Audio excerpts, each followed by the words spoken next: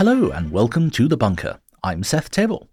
We're all in this together. David Cameron's statement after the financial crash of 2008 to try and show a more caring, sharing Conservative Party. Cameron's solution was the big society, a bold new spirit of voluntarism where individuals would volunteer in the community, taking up the slack from the state.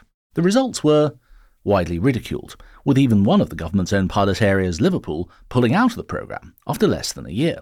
The big society was quietly shelved after a series of critical reports. But what can we learn from this bold experiment? Here to shed some light on it is Peter John, Professor of Public Policy and Head of the School of Politics and Economics at King's College London. Welcome to The Bunker, Peter. Thank you, and thank you for inviting me.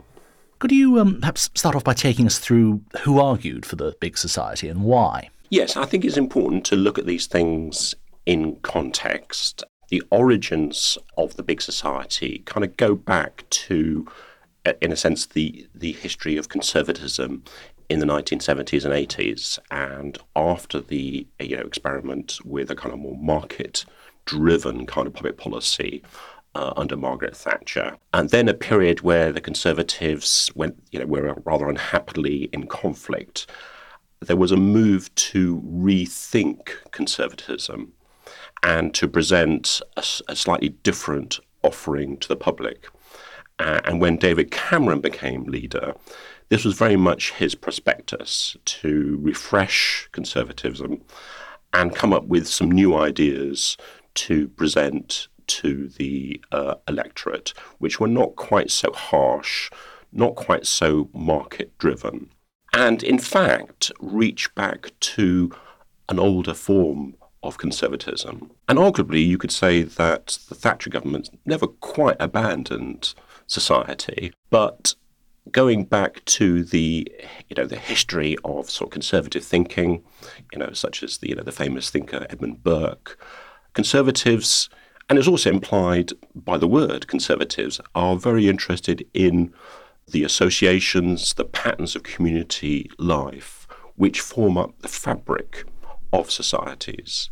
So it's no surprise that a conservative leader should want to reach back and give these ideas a kind of new label, so that when they came into office in 2010, they had a particular kind of programme to put into effect. Yes, and David Cameron seemed very keen to try and feed in some of those conservative themes. I remember he used to use this, I don't know whether it's a repositioning point, but he used to argue that Margaret Thatcher's famous statement, "There is no such thing as society," should be corrected to "There is such a thing as society, but it's not the same thing as the state." Yeah, there's obviously glibness in slogans, and parties need to be able to simplify what they're doing. But I think there was quite a lot of thought going into it. And also it connected with Cameron's more general approach, his kind of more caring approach in kind of social policy.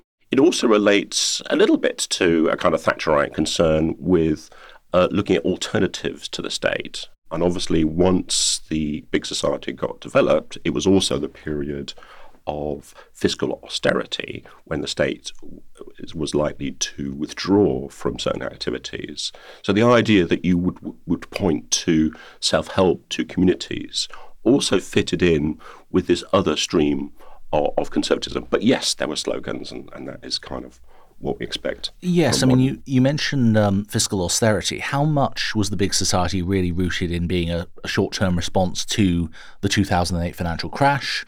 How much was it around an electoral coalition for the Conservatives, of course, rediscovering a popular type of conservatism after the 97 defeat in the sort of long 13-year march to power?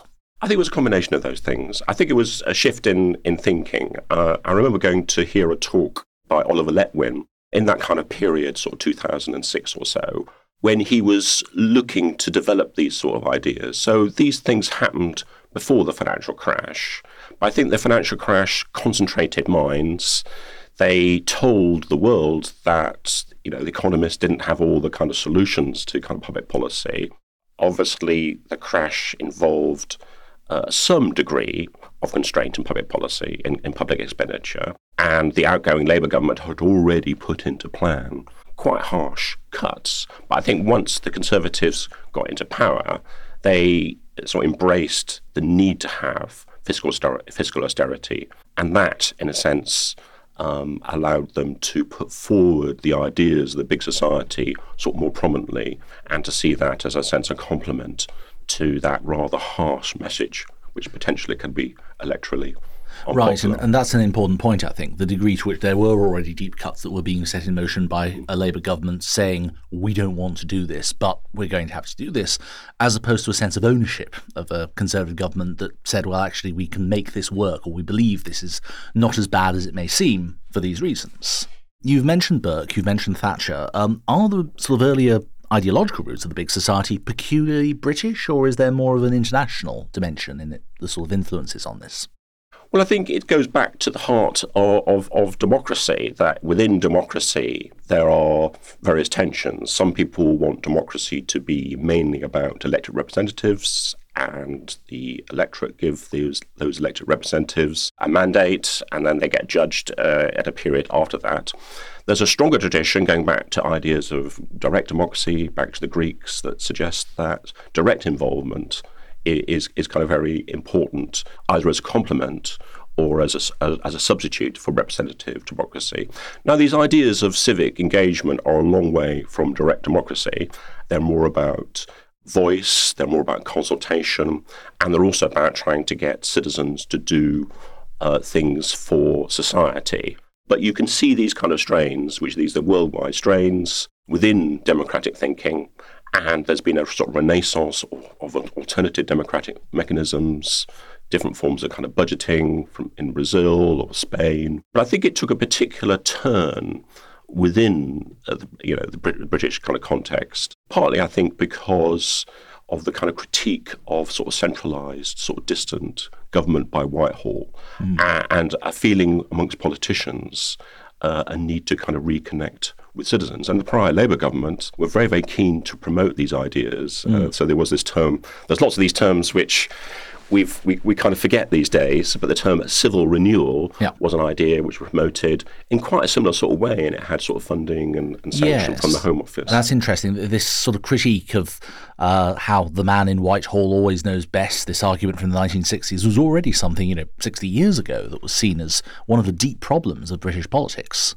We've talked a bit about the underlying ideas behind the big society, but how did it actually translate into substantive policies? Yes, well, once they're elected, then it became the task of government departments to put this into place. So prominent on that was communities and local government. It really made sense to engage with some of the more decentralised units, such as parish councils, to promote things like community ownership. They set up the sort of big capital ownership fund. There was a big initiative to encourage kind of volunteering and civic engagement. And these involved obviously involved expenditure at a time of fiscal austerity, but not so eye-watering kind of sums. This was not an attempt to kind of completely recalibrate the whole institutions of the state.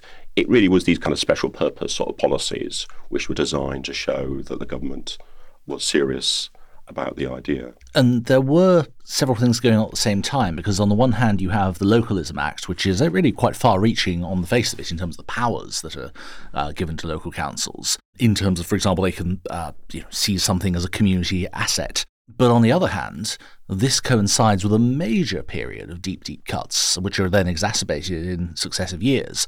So you are almost defunding the project at the same time as you're implementing it. Absolutely, and critics were very quick at the time to make those points, particularly as the main target for the cuts was elected local government, which suffered cuts of something like 40%, much higher than other public sector organisations such as central government departments. And local authorities were the main funders of sort of voluntary sector organisations. So at the same time the government was trying to encourage more community involvement, the very organisations which were in a position to kind of help that were finding life much, much more difficult. And these things largely eclipsed these more kind of targeted initiatives. And also in terms of public debate, they really sort of undermined the credibility of the big society because it didn't seem to kind of stack up with this kind of wider set of policy changes.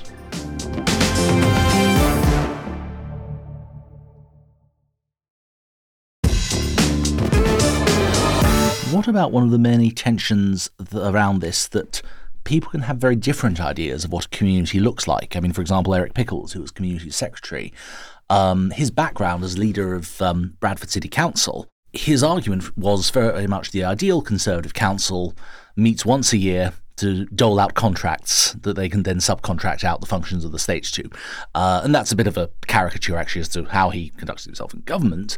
But there are very, very different ideas of what we mean when we say communities. Absolutely, community is contested. And to me, I think that's quite healthy, that we can actually discuss amongst ourselves what it is to be a community, who should be members of it, who should have a say over doing it. And obviously, governments come in with particular approach to public policy, particular sort of ideologies, and that obviously affected the way in which the big society was set up. So you don't see any mention of trade unions within the kind of design principles of the big society. I do think, though, within the big society, I think the Conservatives do have a reasonable record of this, of a culture of kind of inclusion and recognising sort of multiculturalism. So I don't think these things are kind of ruled out of the big society, but obviously it's a mainly Conservative-led government. They obviously put their own kind of stamp on it, and obviously this means that taking these ideas forward not only was the problem of credibility, but it's no surprise that even Cameron kind of walked away from it, as you said in the entry. The idea was quietly forgotten. Now we can discuss amongst ourselves whether, because of the kind of attractiveness of thinking about communities, and I think the importance of thinking about community, I think it's a good thing for governments to think about, how to get people involved, that it's not just a one-way street between citizens and governments. But they're not going to use the same kind of terms, because those terms have become sort of contaminated by the particular debates at the time. And just like, Cameron wasn't going to kind of call it civil renewal, future governments will call these things different. But when we look at them more carefully, often some of the very same policies are being enacted. So, for example, at the moment, there's the big Community Assets Fund, which has been set up partly to deal with this sort of levelling up issue. So, in actual fact, local communities, they can still bid for funds to save their local pub. So it's the same sort of policies, but the names have all changed. Branded differently. We think of the big society and its language of very much being this Cameron-era Tory idea. But hasn't Labour actually come up with some fairly similar proposals? I mean, there's been similar sort of rhetoric from Maurice Glassman to even Keir Starmer. Absolutely. And this has a very long history. I mean, the Labour is often associated with kind of status sort of policies, the policies of the 1945 elected government. But in actual fact, there are alternative traditions within socialist thinking, particularly the work of kind of Lasky and the kind of pluralists in the interwar period. And my former colleague at Birkbeck, Paul Hirst, wrote this great book called Associative Democracy, where he went back and reread a lot of these old classics and came up with this term, associative democracy, to actually have a different way of thinking in left terms about the role of society, associations and volunteering. And it's no surprise that Paul was very much listened to by Labour thinkers at the time. This is really interesting, because this is one of those areas where this was very contested at the time. I mean, the opposition really laid into Conservative government over the element of, this masking cuts and so on. But this idea that actually what's proposed as a constructive alternative might not be that different. Well, this is often, we live in a two-party system where there's great credibility in sort of throwing things at the opposition. When you often look at governments, they often have similar sets of constraints. It doesn't come as a surprise to me. I suppose the danger is the classic danger of British politics, of things being changed around very quickly, programmes set up and then shut down and then reset up again. And I think it would be better if the opposition parties could agree on a few things, because I think that would sustain these things longer term, particularly on the funding side. I think a lot of voluntary organisations do need to plan ahead. And I think if government's going to chop and change so much, it just makes that. And also I think community building is a long-term. So we all know from studying kind of volunteering how people get involved with volunteering, but people quite often drop out, they get disillusioned. So I think we need to think about ways to kind of support people sort of long term. And I think that's really sort of, can be independent of sort of party politics. I was going to ask about how the credibility of the Big Society seems to have always been under attack, even before it was launched. I mean, it was first sort of mooted by Cameron as a theme around, I think it was March of 2010, just before the election. It's actually announced as a government policy in July. Was there a particular turning point in attitudes to the Big Society? I don't think it was a particular turning point, partly because I think the critics were out really from the start. And I think the key events were the early budgets of the 2010s, and I think it was more a sort of gradual moving away. So that kind of by 2000, even as early as 2013, Cameron wasn't really referring to the term in speeches. So maybe in the kind of fast-moving world of party politics, the term may have had some use in the 2010 election. Okay, some policy was set up, but obviously lots of other things were going on. It proved to be rather embarrassing. I mean, also it proved to be a target of kind of satire. Yes. I remember there was a great Newsnight program. I think Steve Smith, the journalist, it was very, very funny in terms of talking to people about volunteering for local libraries and finding that people weren't really willing to do it. And I think, as one of those sort of ideas, particularly to do something quickly, it was easily targeted and ridiculed. And I think it deserved that. And obviously, if something's ridiculed, then senior politicians are going to distance themselves from it. And obviously, it never was essential to the Conservative project, so it could easily be sort of walked away from without some massive dramatic sort of dropping. Yes, well, so satire can be a lot more deadly than a serious attack. Does anyone seriously advocate for the Big Society now? I don't see the term. And actually, I think you contacted me by finding a book review, which I did at the time. And I think I said that a Big Society is probably a bit like one of those terms that, in 10, 15 years' time, people aren't going to remember. For people who follow politics closely, we do remember. But I don't think the term is around at all. And one person we haven't really discussed is the architect, almost, of the Big Society, Steve Hilton, who was David Cameron's special advisor, who really developed the policy. Some of our listeners, I think, might wince slightly at one of your earlier comments about the more inclusive strand of conservatism. Steve Hilton was seen as being this sort of cuddly, inclusive, middle-of-the-road conservative, who didn't wear shoes around the office and would wander around in a T-shirt and be somebody who went off to become a tech bro in California. He's since then become a full supporter of Donald Trump. I know. I mean, I think people go on journeys, don't they? And I suppose if people have been on a journey, then you might look a bit critically at what they were arguing those years ago. Obviously, I think advisors are savvy people. They know that they need to come up with ideas that please their political principles. So I'm sure Steve Hilton was no exception to that. I think the Conservatives needed to say something different at that point in time. They needed to sort of put a distance to, being the so-called nasty party. Steve Hilton was obviously encouraged in doing that, but it's hard to get into somebody's head sometimes to see whether they really believed it or not. How do you think the Big Society will actually be remembered? I think the satire plays a big role. As we've discussed, I think that's a kind of shame because it might sort of discourage people from trying out these ideas. And in sort of Labour circles, the idea of encouraging community involvement is not inconsistent with, greater public expenditure and that any sort of social service does need a positive relationship with citizens. But I think, fortunately, it has been more or less forgotten. Maybe this podcast might have the opposite effect. I think some of the kind of core ideas, hopefully, which it drew upon, still remain as public policy tools today. Thank you very much, Peter. That's all very insightful. And you're currently working on several more things on Nudge, I believe. Yes, I'm trying to develop, and actually Nudge actually comes out of it doesn't come out of the Conservative Liberal government, but I mean, they really embraced it with the kind of Nudge unit. And again, it's a sort of supposed to be a sort of softer kind of intervention.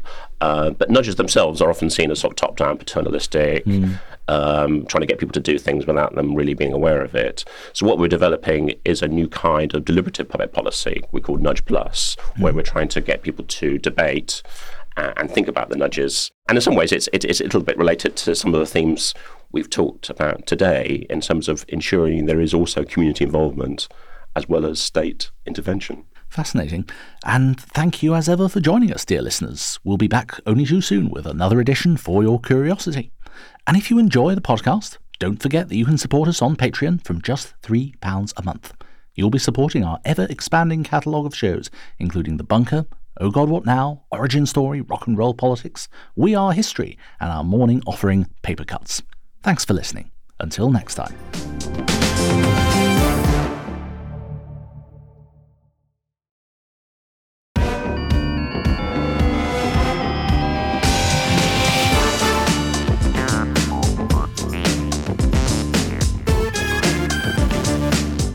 The Bunker Daily was presented by Seth Tevell.